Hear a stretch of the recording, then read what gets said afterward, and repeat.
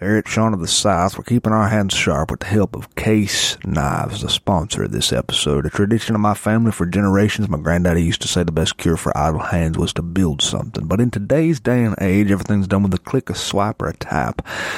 But how about we put away the screens and put your hands to work with a Case Knife? Hey, you're listening to Shaun of the South. Now music here behind me right now. Backline Bluegrass. Backline, everybody.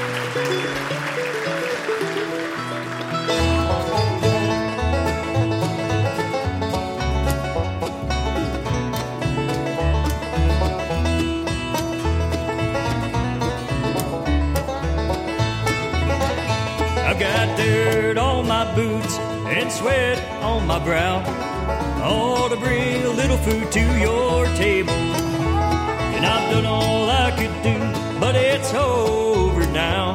And you claim I just wasn't able, but you don't know the fire inside of me.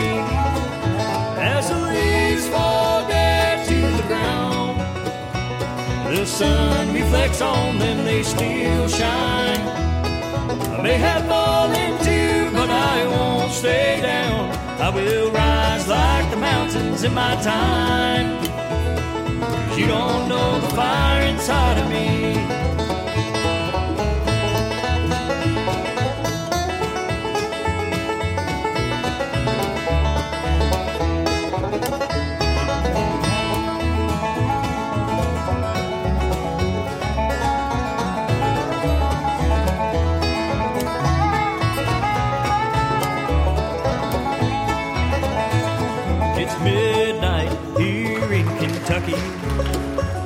And the moonlight casts a shadow through the tree.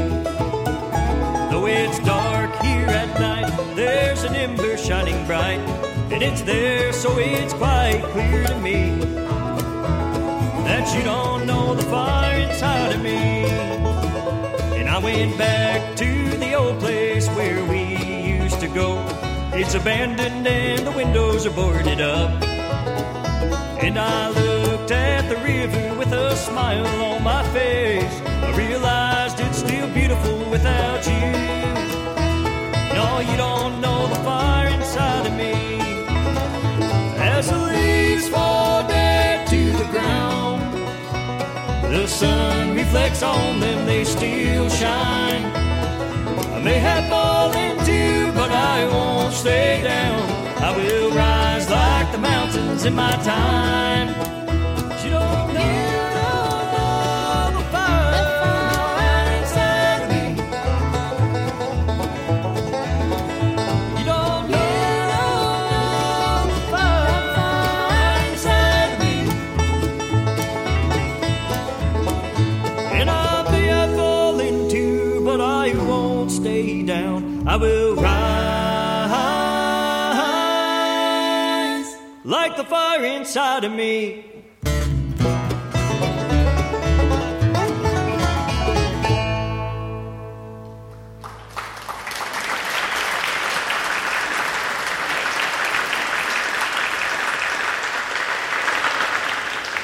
I'm going to read you a little bit of our mail today from our listener, Jason Slocum. Jason Slocum writes, Dear Shaun, I am hopelessly addicted to my cell phone.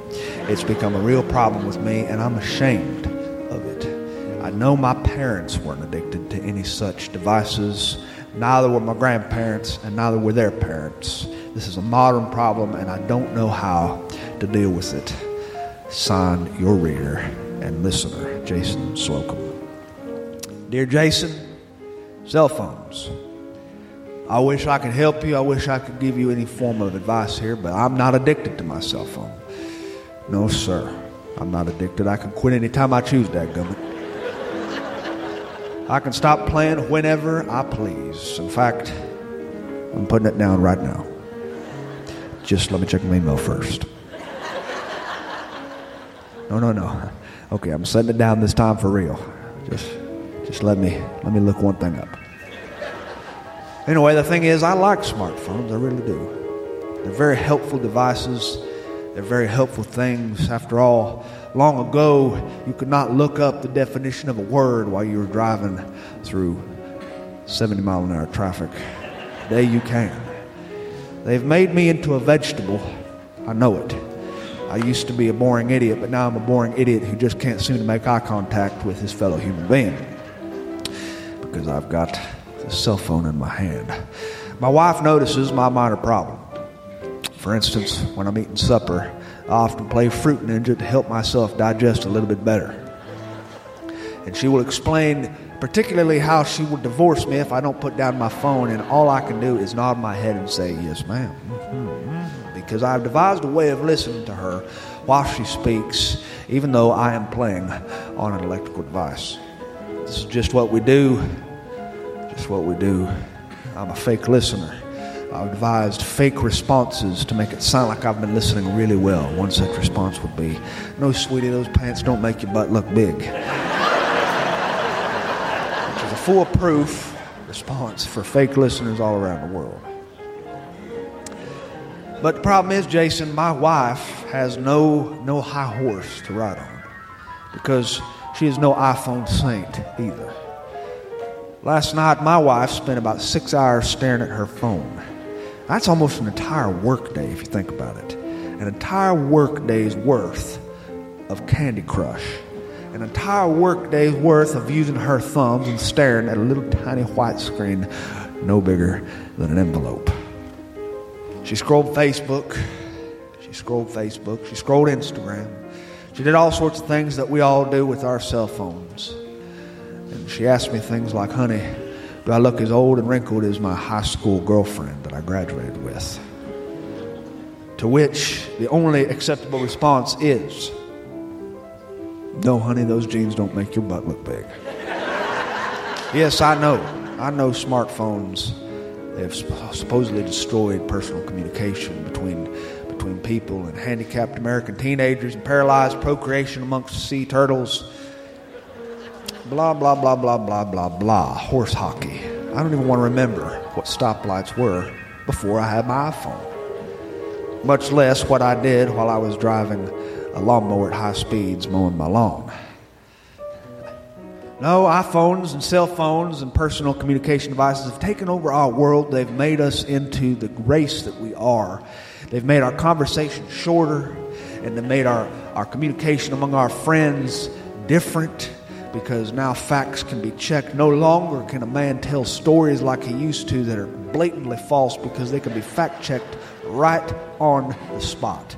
Men like my grandfather and my uncles and my father telling their outlandish stories could never survive in today's society. They would be called onto the carpet. There would be flags on the field after every sentence they say. Yes, it has changed the playing field. If you really want to tell a whopper of a story nowadays, you got to be creative. You got to be creative, and you got to go way outside the realm of the cell phone, which is almost impossible. We use our phones for everything. We use our phones for everything, from booking a room 10 months in advance for a vacation we're going to take to Spartanburg, South Carolina to visit our great Aunt Eula, to paying our bills. I use my cell phone so often, and I'm not making this up, that I developed sprained thumbs, Jason, sprained thumbs. I had to go to the doctor for it. The doctor said there is an official name for this pandemic sweeping the nation. And get ready for this. It is called sprained thumbs. No, I'm kidding. It's called de Quervain syndrome. It's the tendon in your forearm that leads to the thumb. And teenagers and people and housewives and godless redhead radio show hosts have been using their cell phones so much that they have developed this sprained thumb, de Quervain syndrome, and it hurts to move their thumbs. It's sweeping the nation, and the doctor recommends that I find other hobbies besides Netflix. He told me that I need to shut down my phone so my thumbs can rest. And so I looked the doc right in the eye and I said, Doc, please tell me that you don't mean I'm supposed to put this phone away for good, because I can't bear sitting at a red light without anything in my hands. And he said, no, son, listen to me. Those pants don't make your butt look big. And that's letters from our listeners. Let's have another tune from Backline. Backline, everybody.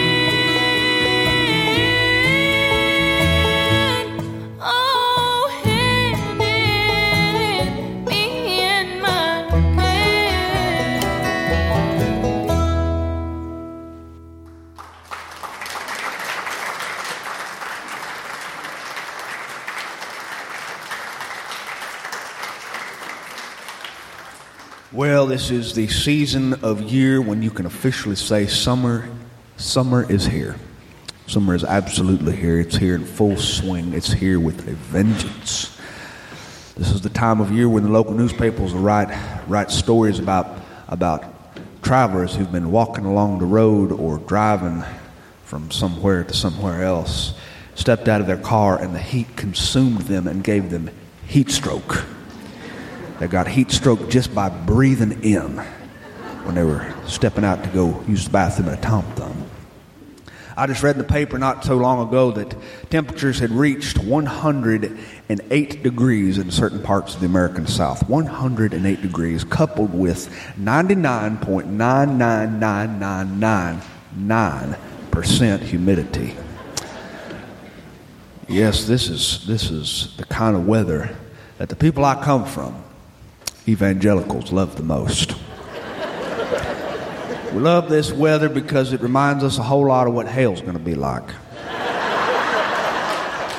And we like to talk about hell. We like to talk about it more than we like to talk about the other place because it's a lot more exciting than talking about the other place. The other place has a tree of life and a street of gold and a big river that flows along and fruit growing from that big tree of life which people can eat and they will be not weary. They wear long white robes and they sit around and they sing Bill Gaither songs all day long. And the soul can only take so much Bill Gaither singing. They can only sing so many choruses of victory in Jesus. And so we supplement this by talking about hell.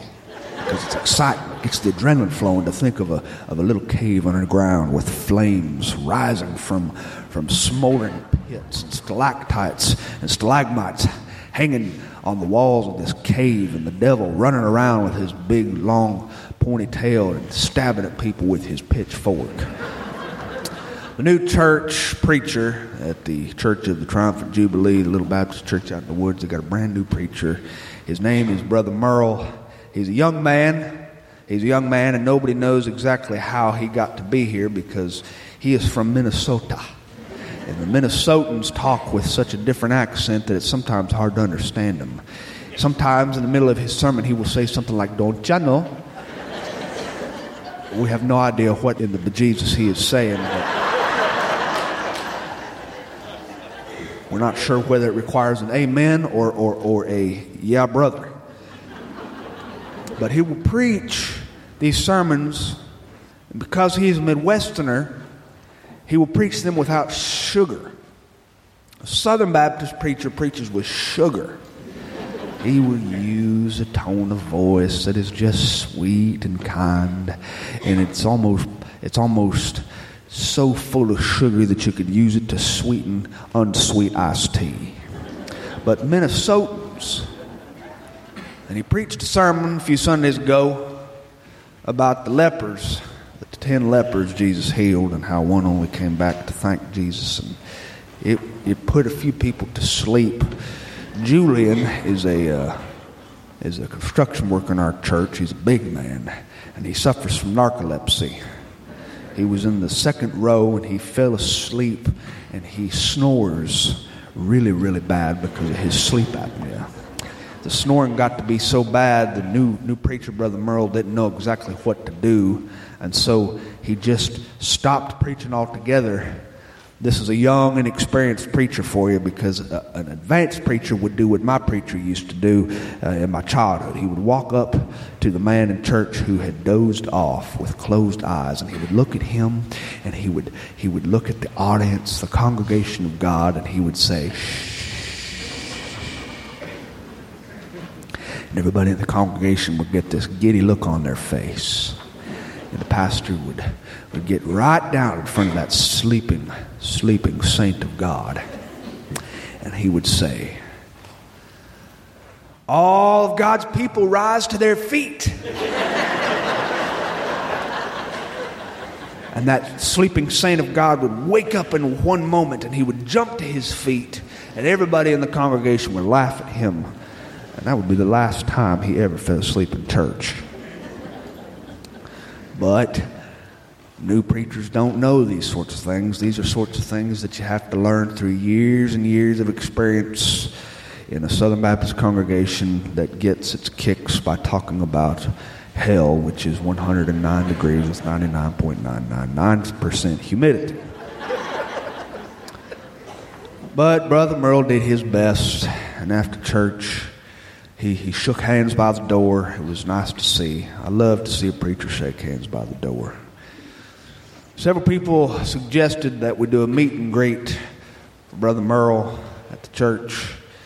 And to do this, we did supper on the grounds. Now, you will note that the only time of year that a Baptist will do supper on the grounds is during the summer, the most unpleasant time of year to do supper on the grounds. But we do this intentionally because this is when we gather on the church lawn to eat, and we sweat our guts out. But we do it happily for Jesus, because we want any passing by backsliders who are driving by the church, happen to be on that 2-lane highway, to see that we have eternal security and we don't care about the conditions of hell. We are flaunting pain and suffering in front of the backsliders nearby to show them that we know that we're going to be going to a place where we wear long white robes and sing Fanny Crosby songs all day long. Even so, church suppers on the grounds are my favorite places to be in the entire world, because this is where you get food that they will probably serve in heaven. This is the kind of food that I would live and die for. I'm talking ribs made by Brother Danny. Brother Danny knows how to make a rib. I'm talking baked beans and potato salad. Potato salad is the mark, the thumbprint of any good Southern Baptist woman. There are all sorts of kinds of potato salad, and even on these food lines, buffet lines, you'll see more than a few kinds. You'll see the kind with mustard in it, you'll see the kind with celery in it, and you'll see the kind with hard-boiled eggs in it. Any kind you could want is on that buffet line. Sometimes we get an out-of-town Southern Gospel Quartet to come and sing Bill Gaither songs. We had one such quartet. They were from Marietta, Georgia, out-of-town group. They wore double-breasted, pinstriped, four-piece suits, and they sang the good old songs, and they sweat their guts out standing on that stage, and the only defense they had against the southern humidity, 99.999% humidity, was a little skinny silk rag which they dabbed their forehead with that had an embroidered cross on it. And the little man who was leading the group was about 4'1", and he had 18-foot tall hair. And every time he would hit one of those notes that required him to reach the stars, the note on the musical scale which was high enough to break plate-leaded glass, he would step forward and he would kneel on the stage and he would pump his right hand at the sky and he would grip the microphone in his left hand and he would sing it loud enough to make Southern Baptists stop eating and stand up and throw their napkins at him and say, "Tell it, boy, tell it, boy, tell it, boy," or "Amen," or "Yeah, brother." And we do this in the middle of summer. I went and found a seat next to Mr. Jim. Mr. Jim was an older man. He's balding on top with silver strands of hair. He tries to comb over that little bald spot. Nobody has the heart to tell him that we knew he was bald in the 1970s. Mr. Jim is an antique man. He restores antique cars in the back of a garage that he runs, and it's a welding shop / garage. He's been doing this since the 1960s, and business has been slow ever since he opened. There aren't a huge percentage of people in the area who collect antique cars and need them restored. And so Mr. Jim finds himself with a lack of customers, but he has done a few good jobs, which he's very proud of. He's restored an antique Hudson, an antique 1935 Hudson. He's restored Packards and old Model A's and Model T trucks. He's done a lot with old cars, and he loves it. He's also very into tractors, old tractors. Mr. Jim loves antiques, but he's a little bit of what you call a hoarder. Hoarding starts very innocently. A man starts to collect something that he likes that reminds him of his childhood. And it's so perfect, it's so nice when he holds it in his hand or when he looks at it, that he decides he needs that feeling again. And so he gets another one and another one and another one. Soon he is on the ultimate quest for the perfect trinket. Of course, this is a myth. And so one storage unit later that cost about $115 a day, he finds out that he is a hoarder and he is on a TLC reality television show being examined by a psychologist. Mr. Jim was a little bit of a hoarder. He had that garage full of old advertisements for Coca-Cola. He was a Coca-Cola man. He loved old tin signs that were a little bit rusted. He loved old advertisements. Mr. Jim had next to him two men who were ratty looking.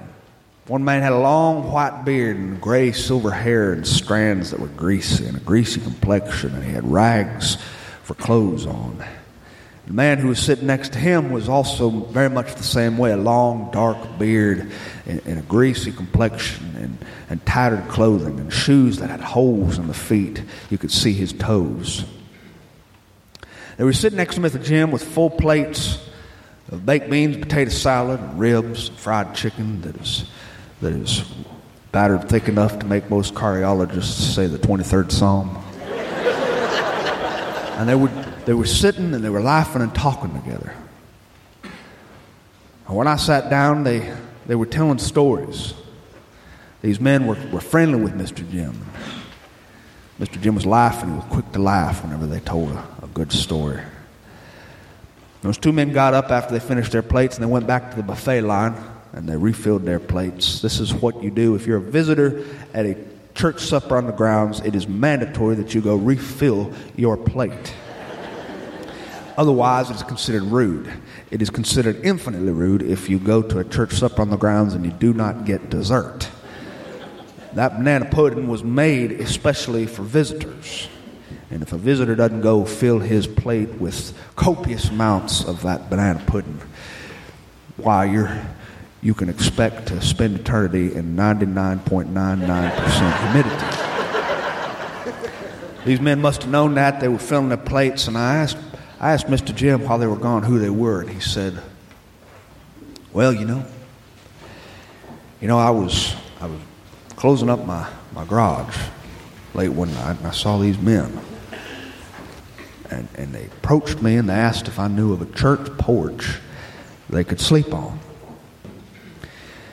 Mr. Jim said they showed up, and they had these big duffel bags on their backs, and they asked if I knew of a porch they could sleep on, and I said, well, you could sleep at our church porch. It's just up the road a piece. But of course, when you look at someone who has a whole lot less than you feel bad about yourself. Mr. Jim said, I was feeling so bad about myself because I got so much and so much to be thankful for, and here these guys had nothing. And so I asked them if they wanted to go eat. And he took them up to Mr. Valentine's cafe. Mr. Valentine makes great fried green tomatoes. And he boils his ribs before he cooks them. I love ribs made by Mr. Valentine. Mr. Valentine knows how to make a good rib that falls off the bone. Mr. Jim walked them into that cafe. They ate until their heart's content. And then when they went outside after they'd stuffed themselves fuller than woodland ticks, Mr. Jim said they lifted up army green duffel bags which looked like they weighed 900 pounds. Mr. Jim told me, he said, these men themselves only look like they weigh about $110 sopping wet. And they slung these bags over their shoulders. And they were about to walk away, and Mr. Jim said, I don't know if this is the kind of weather you want to be staying out on a church porch. It's just so hot. The men looked at him and said, oh, we'll be fine. We've been doing this for years now. But thank you for dinner. And they started to walk on, and Mr. Jim itched the back of his neck, and he thought about this. He walked after him and he said, no, listen. I got a room at my house. It's a guest bedroom. My wife always keeps it made up. And ever since my daughter left home, we hadn't even touched her bedroom. And so her bedroom is available too. I got 2 rooms that I could I could put you up for the night. The men looked at each other. They said, no, we wouldn't want to impose. We wouldn't want to impose. And they started walking away, and Mr. Jim, he swore underneath his breath. He didn't really want to be offering this. He didn't really want to offer this to these men, but he just felt so bad that he had to. And so the words just kind of slipped out of his mouth. He walked after him and said, stop, please, I insist that you come over to my house. Let my wife feed you. You can get yourself a shower. You can stay and take a load off. And so they stayed with him for a few days. And then Mr. Jim brought them to the church supper on the grounds, and here they were. They probably gained 18 pounds in the last few days. After church supper on the grounds, after the quartet was busy and they were wrapping mic cables around their arms, and after they were loading speakers into their van, they were about to be heading back to Marietta. And all the church ladies and all the church ladies' husbands were loading up card tables, white plastic chairs that fold, and casserole dishes were being washed in the church kitchen. These two men with the long beards and the long wiry hair and the greasy complexions had duffel bags around their shoulders, and they shook Mr. Jim's hand and they said, we're going to be going on now. We're going to be going on now. But we just wanted to tell you, thank you. You know, ever since we've been homeless, a lot of people, they just kind of forget about us. We've become invisible. And you don't really know what it feels like to be invisible until you are invisible. People can just walk right on by and never even give you a second look. Well, sometimes it's nice just not to feel invisible. Mr. Jim shook their hand and he smiled. And the two men, they kept on walking. They walked down that 2-lane highway that the church sits on. They had these big bags on their backs, and they walked these slender silhouettes in the evening dusk, walking toward God knows where. Brother Merle came over and he placed his arm around Mr. Jim, and he said, "What was that all about? What was that all about? Who were those men?" And he said it in his Minnesota accent. There's never been a greater form of birth control than a Minnesota accent.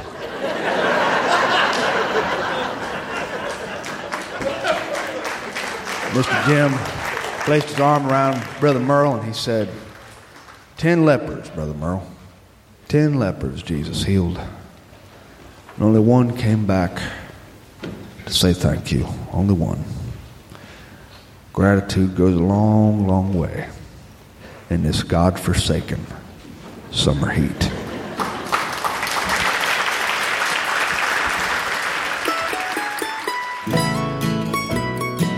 Thanks for listening to Sean of the South. I've been your host, Sean Dietrich, and it has been a real pleasure.